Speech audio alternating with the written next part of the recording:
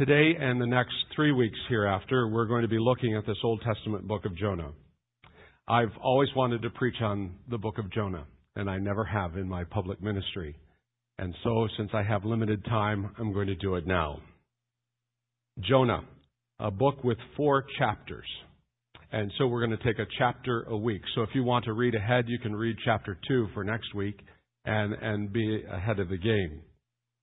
The book of Jonah probably ranks among the most misunderstood of the books of the Bible. And we're going to tackle this book and pull it apart. So I hope you have your Bibles ready. If not, take the Pew Bible that's in front of you and turn to page 897 in the Pew Bible and have that open because we're going to work down through the text of chapter 1. Now, the book of Jonah is misunderstood for a lot of reasons. If you've been a part of the church for any length of time and you go back to your Sunday school days when you were a child, hearing the story of Jonah and the whale, many of us have heard it over and over and over again. And it seems that in the telling of that story in our childhood memory, that the story seems to focus on 2 verses in Jonah. On Jonah chapter 1, verse 17, and Jonah chapter 2, verse 10. The first where the great fish swallows Jonah, and then in Jonah chapter 2 and verse 10 where the great fish spits Jonah out. And that's kind of the big kind of Hollywood moment. Jonah swallowed by the whale, Jonah spit out by the whale. Then you move on in your Christian education experience into junior high school, and your interests begin to change in junior high school. And what you remember most about Jonah is that during that time, you're bored spitless in Sunday school, and so you begin to learn how to work your concordance. And you discover in your concordance in the back of your Bible that there is the word vomit. And as a junior higher, you think the word vomit is really cool. And so you look up the reference next to the word vomit and discover that this word comes from the book of Jonah. And there it is, right in the middle of this Old Testament book. Now, when you get older, like me and some of us in this room, it's very easy for us to have this kind of been there, done that attitude about the book of Jonah. It has been, it's passé, it's old hat, it's a tall tale about a whale. And we really don't care about hearing about the book of Jonah. But I am so committed to us studying this book and finding in it the contemporary message to the Church of Jesus Christ today, because this book is so rich in its biblical importance. It is brilliantly crafted. It's a powerful story with memorable characters and has a life-changing message right in the middle of it. And I think that's what God wants to speak to our hearts over these next 4 weeks. Now, basically, the book of Jonah is about a God who is full of compassion and about a prophet who's on the run. That's why I've entitled this series, Compassionate God, Runaway Prophet. Because what you're going to see here over and again is a God who is full of mercy and compassion over against the life of Jonah, who is a reluctant or a runaway prophet. Now, Jonah himself probably is the most overrated prophet of all the prophets in the Bible. If the book of Jonah is misunderstood, the man is overrated. And by the end of these 4 weeks together in this book, you're going to realize that Jonah is not really a prophet at all. He's really an anti-prophet. He will become for you the prophet who you love to hate. He will be Simon Cowell to you. He will be Wile E. Coyote to you. If Jonah were a political character, he would be Millard Fillmore to you.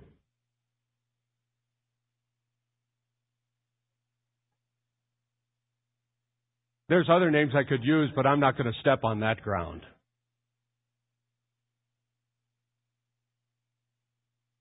He's a reluctant runaway guy.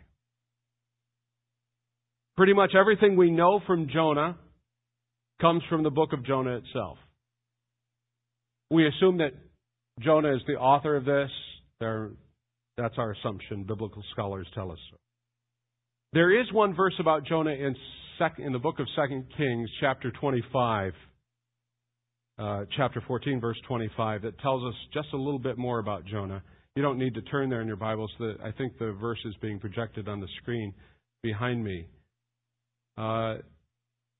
This verse begins talking about King Jeroboam II, who was ruling at that point.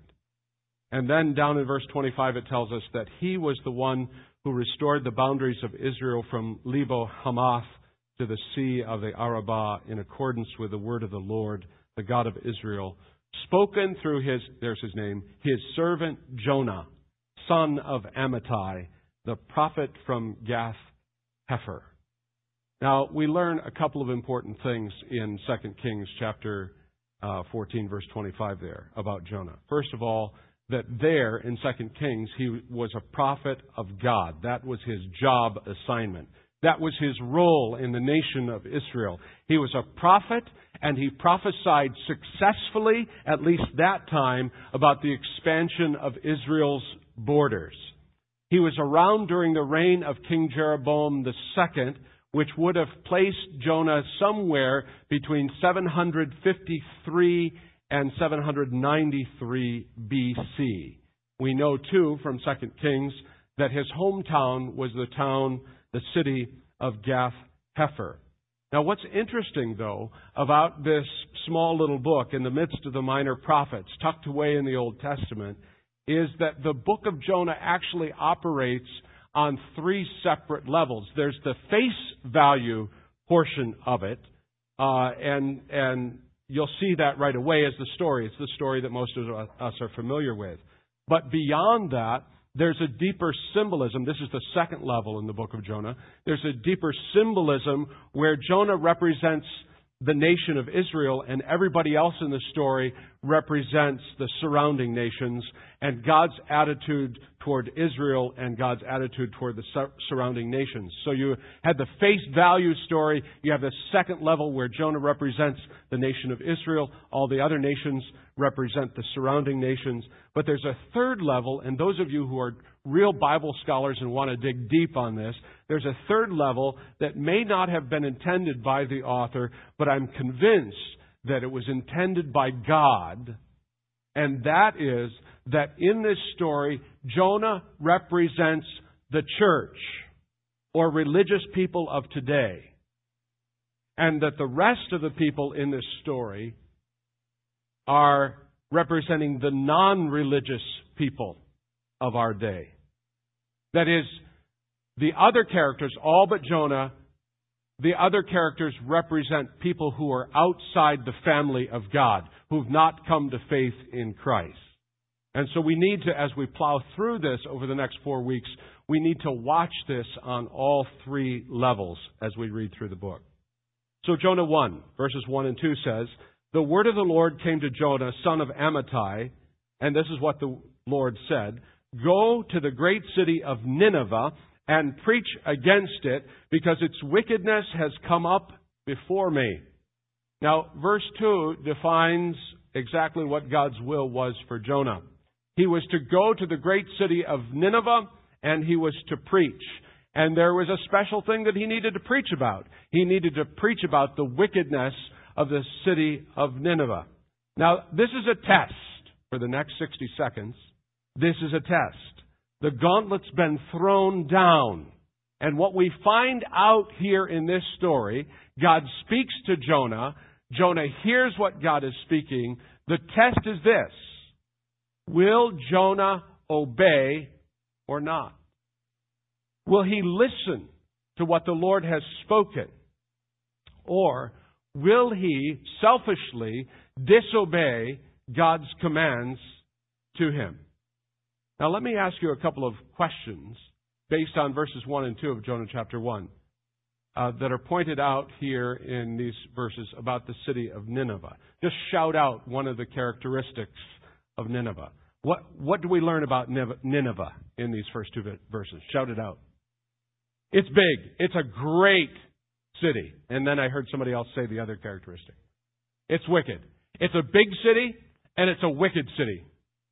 And those are the characteristics that seem to be dominating these first two verses. It's great because of its size. It happened to be the capital city of the Assyrian Empire at that time, which was the dominant empire of the day. So this is the Washington, D.C. of Assyria. It's a great city. But it's a great city also because it's a city that mattered to God. Because there were people who were lost there. Now the second thing that we learn about Nineveh is that it was a wicked city.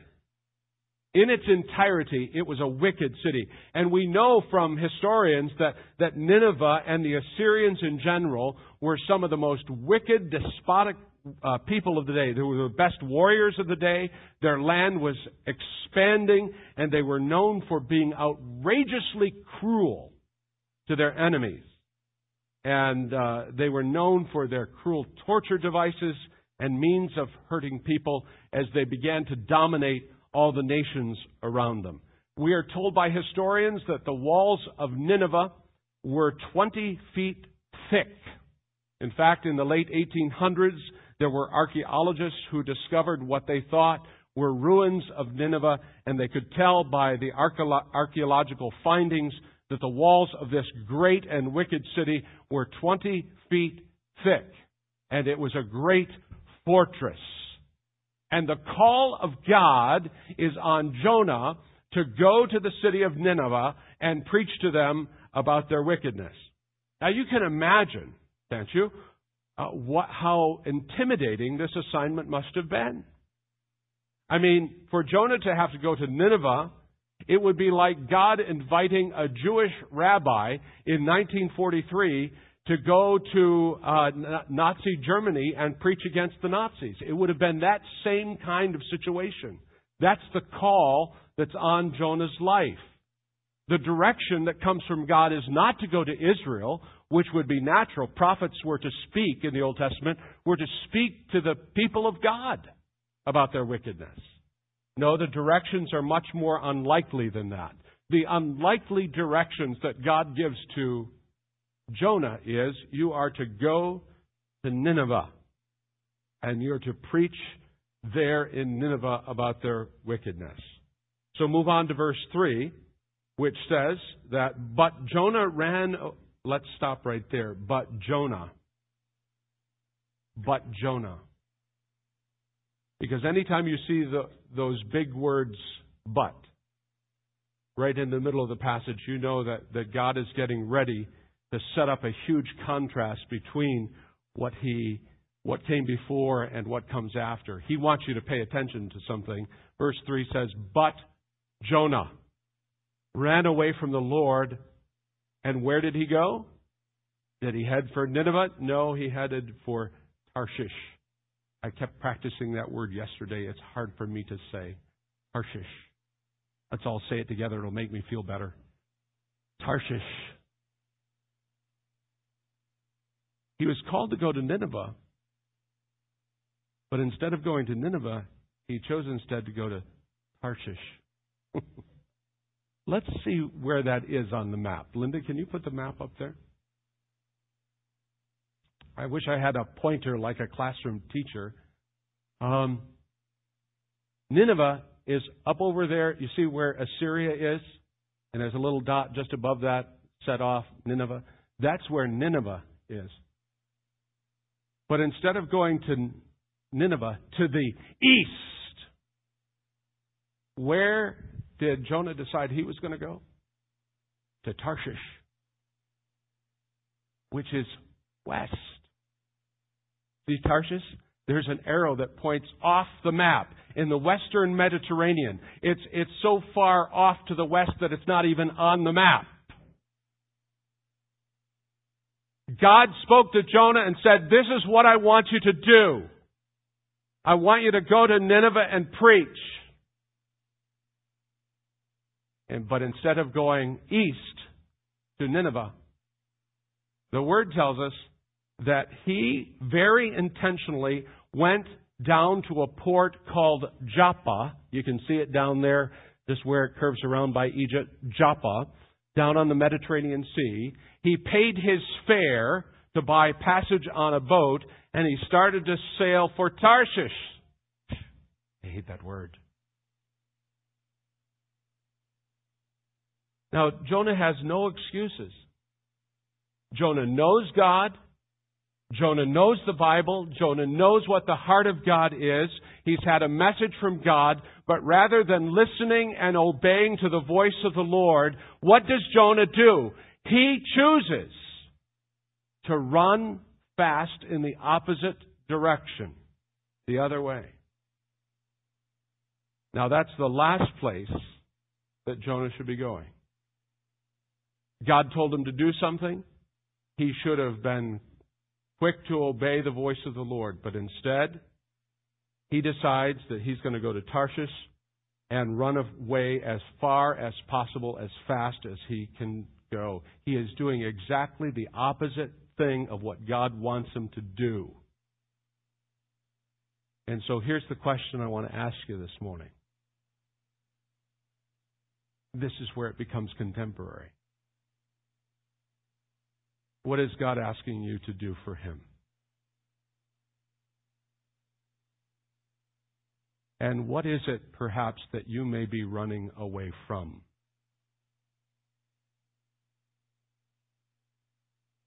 God has spoken to your heart by His Holy Spirit. You've just come off of a series of tremendous messages preached by Pastor Ben on the Holy Spirit. The Holy Spirit has been speaking to your heart, impressing upon your life what you are to do, where you are to go, how you are to live your life for the glory of God. God has been speaking to you. What is it that God has been whispering to your soul? When you get quiet and you listen to God's voice, what are the things that God is speaking to your heart? Perhaps like Jonah, He's impressing upon you the need to go somewhere. Maybe like me, it's an impression of the Holy Spirit to change jobs, to move to a different city. Maybe God's been whispering to you lately that you need to stay right where you are, right where He has you planted. And even though it's hard to stay there and it's getting tougher with each passing day in that job in the marketplace, and you're beginning to hate the job that you're in, perhaps God is whispering to your soul and saying you need to stay right there because that's exactly where I have you. Maybe God's been whispering to you about some of the baggage that you're carrying around in your life and have been carrying it around for a long time. Some baggage that you need to shed in your life. You've got a habit in your life that is destroying you. It may be destroying your marriage. It may be destroying and sucking the joy out of your life. Perhaps God has been speaking gently and sometimes toughly to your heart and saying, this is what I want you to do. Some people may be involved in some flirtation with someone.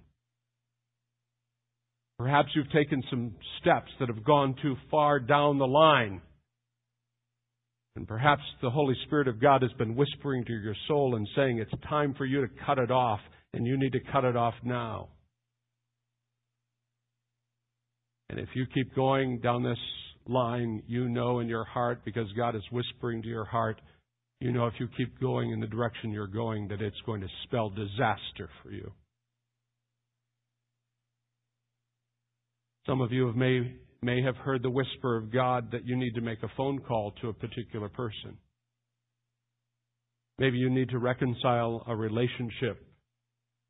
Perhaps you need to make an appointment with a Christian counselor or pastor. Perhaps God has been whispering to your soul that you need to embark on a new ministry adventure that He wants you to be on. Or maybe God has been calling you like He called Jonah to take a risk and begin to build a bridge toward a neighbor or friend or coworker or somebody who's outside the family of God. To love them, to bring the message of God's good news in Jesus Christ to them, to reach out to them with the love of Christ. My question to you this morning is, what is God whispering to your soul? And what is it that you are resisting? Where are you resisting God's will in your life? Are you, my friend, are you like Jonah, running away from Nineveh in the opposite direction, going to Tarshish? And I would urge you this morning that if something has come to your mind in the midst of these last few moments, if the Holy Spirit is speaking to your heart, I would urge you to write that down and spend some time praying about that and to just understand, what is it that God is speaking to my heart? That's so vitally important. Let's move on. Verse 4. Then the Lord sent a great wind on the sea, and such a violent storm arose that the ship threatened to break up. All the sailors were afraid, and each cried out to his own God. And they threw the cargo into the sea to lighten the ship. But Jonah had gone below deck, where he lay down and fell into a deep sleep.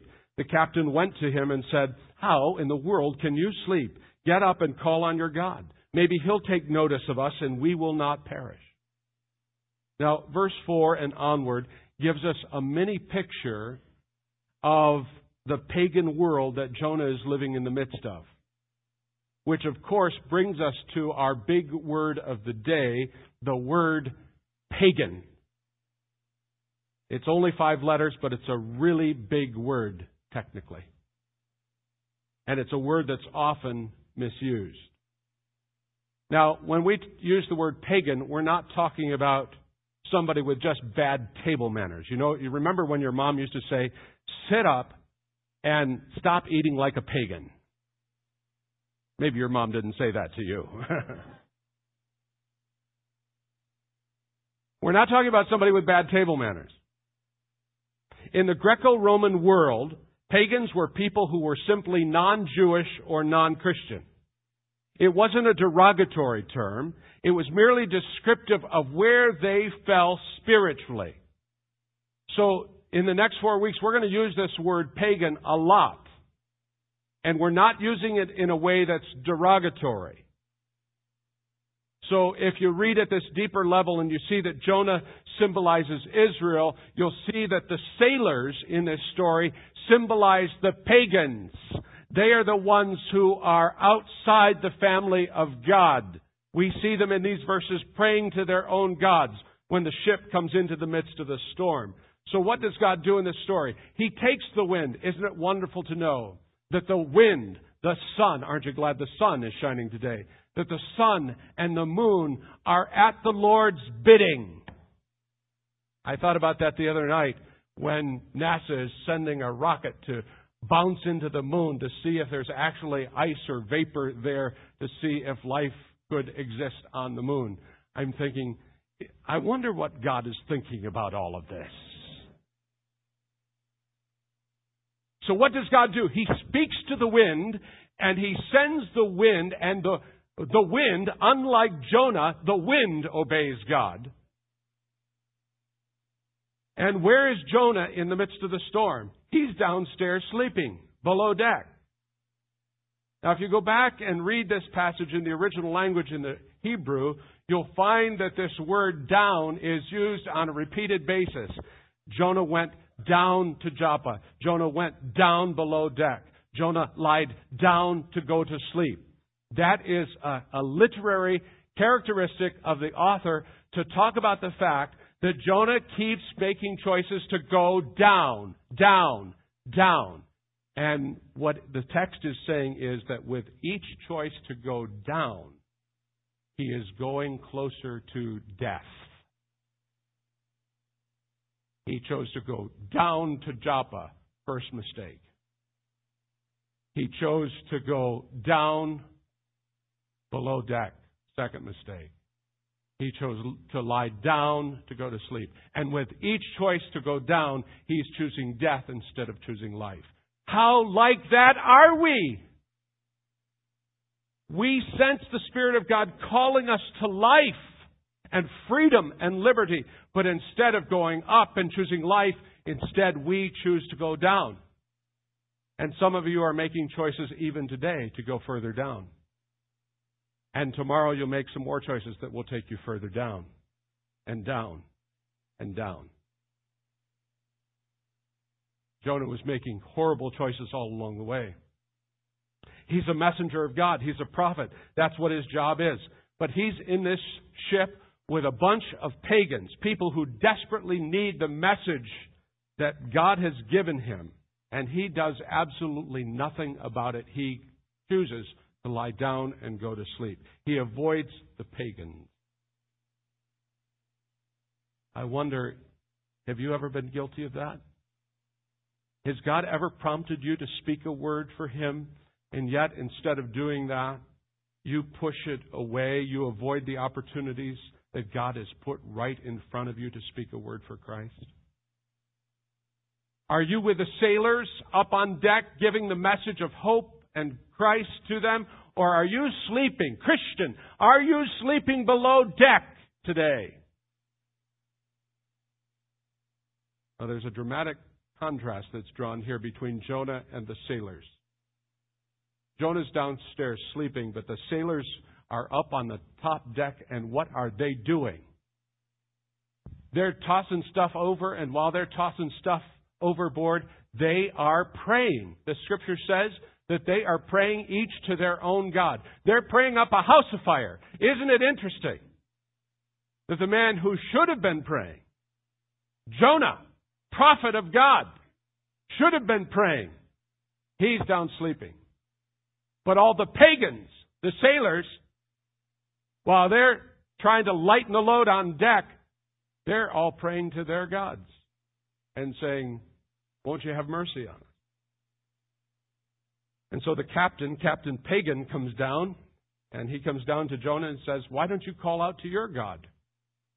Everybody else is praying to their gods.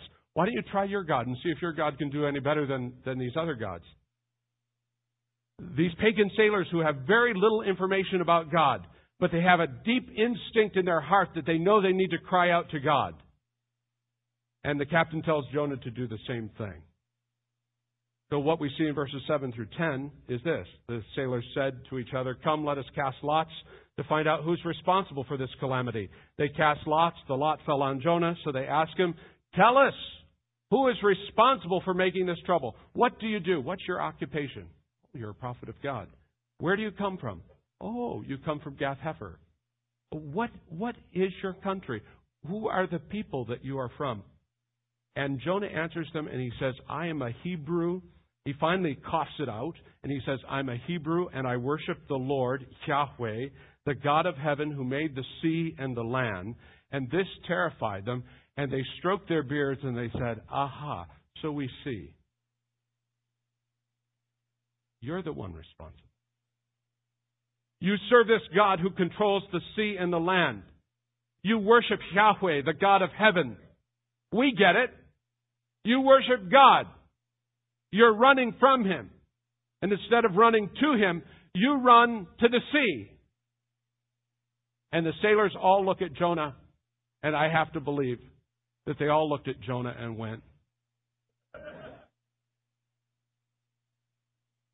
loser, stupid.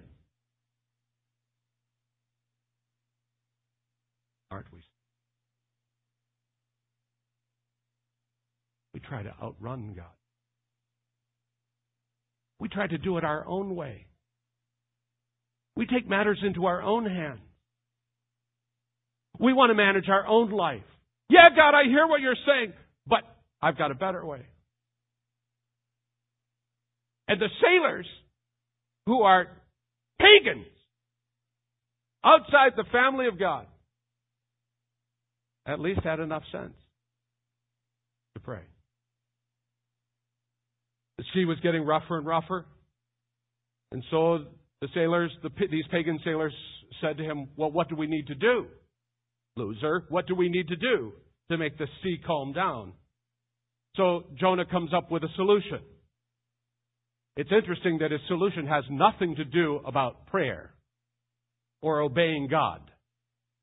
He says, pick me up and throw me into the sea. He didn't even have the guts to throw himself into the sea. He makes the sailors do it for him. But they didn't want to do that because they were afraid that Yahweh would take revenge upon them. So instead, these pagan sailors did their best to row the ship back to land, but they could not because the sea was growing more wild by the second.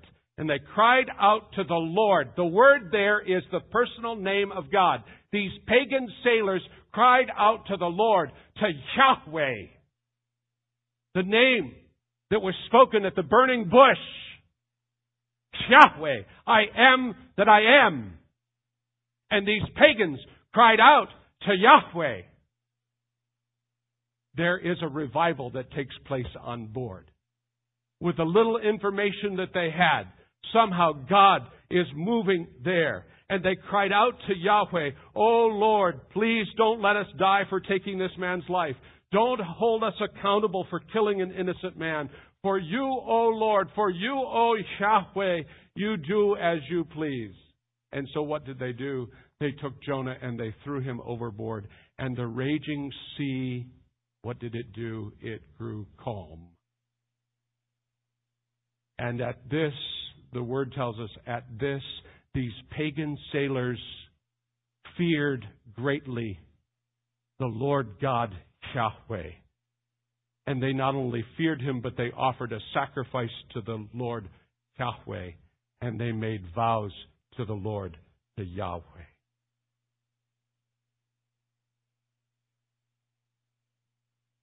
There was a revival on board. These sailors express their faith in God with so little information. And so Jonah goes overboard, and we see what happens in verse 17. But the Lord provided a great fish, not necessarily a whale. We always think about a whale.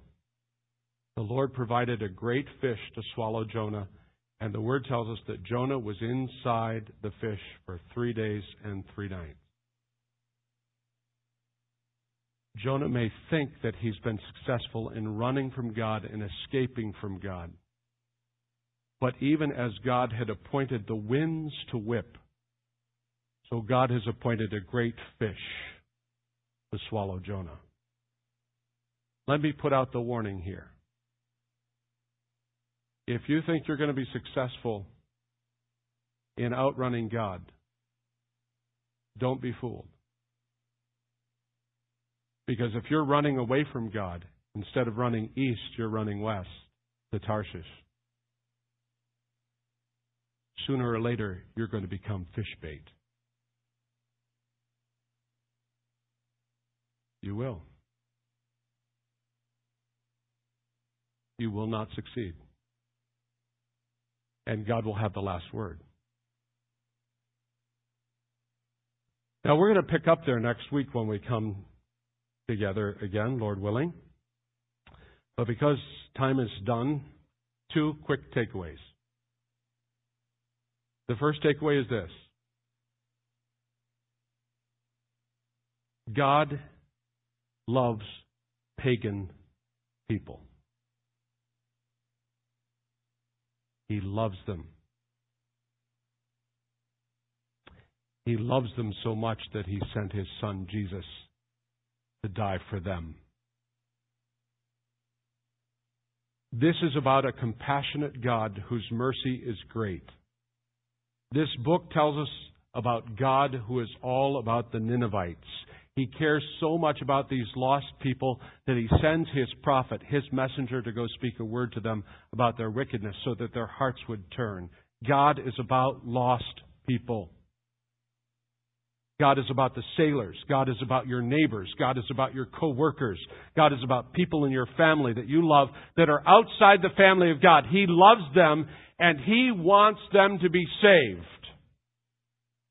The question this morning is not, does God love them? The question before us this morning is, do you? Do you love them enough to get out of the boat? Do you love them enough to obey God? Do you love pagan people who live around you enough to get out of your comfort zone and obey the word of the Lord as it comes to you? The book of Jonah is more than a fascinating account about one man's futile attempt to outrun God. It's a story of God's love for the most unlovable, despicable people we can imagine. And our responsibility, church, is to tell pagan people about the good news of Jesus Christ. That's what we want to be as a church. That's why we support missionaries like Steve and Christy Volstead and Tom and Tina Freilich and others like them around the world, because they are out there in the front trenches telling people about the love of God in Jesus Christ. That's why we encourage you to participate in short-term missions endeavors, to go to places around the world, to the Dominican Republic, to Poland, to Uruguay, so that we can have opportunity to tell pagans about the love of Jesus Christ. But it's not just about points around the world. It's about people in your own backyard, people in your office, people in the schoolroom, people in your neighborhood, people in your family. Do you love them as much as God loves them? And are you willing to take a risk and tell them the good news about Jesus? Are you? Are you willing? Second question. I asked it earlier. What is God whispering to you? Is there anything going on in your heart that He's been calling you to do that you've been avoiding? Stop resisting it. Come home. Stop running. Find out what's important in life and put everything else to the side in order to obey God and to do what He's called you to do. The lesson of Jonah in chapter 1 is very clear. In one sentence, it is this: obey God or pay the consequence. Which will you choose? Obey God? Pay the consequence.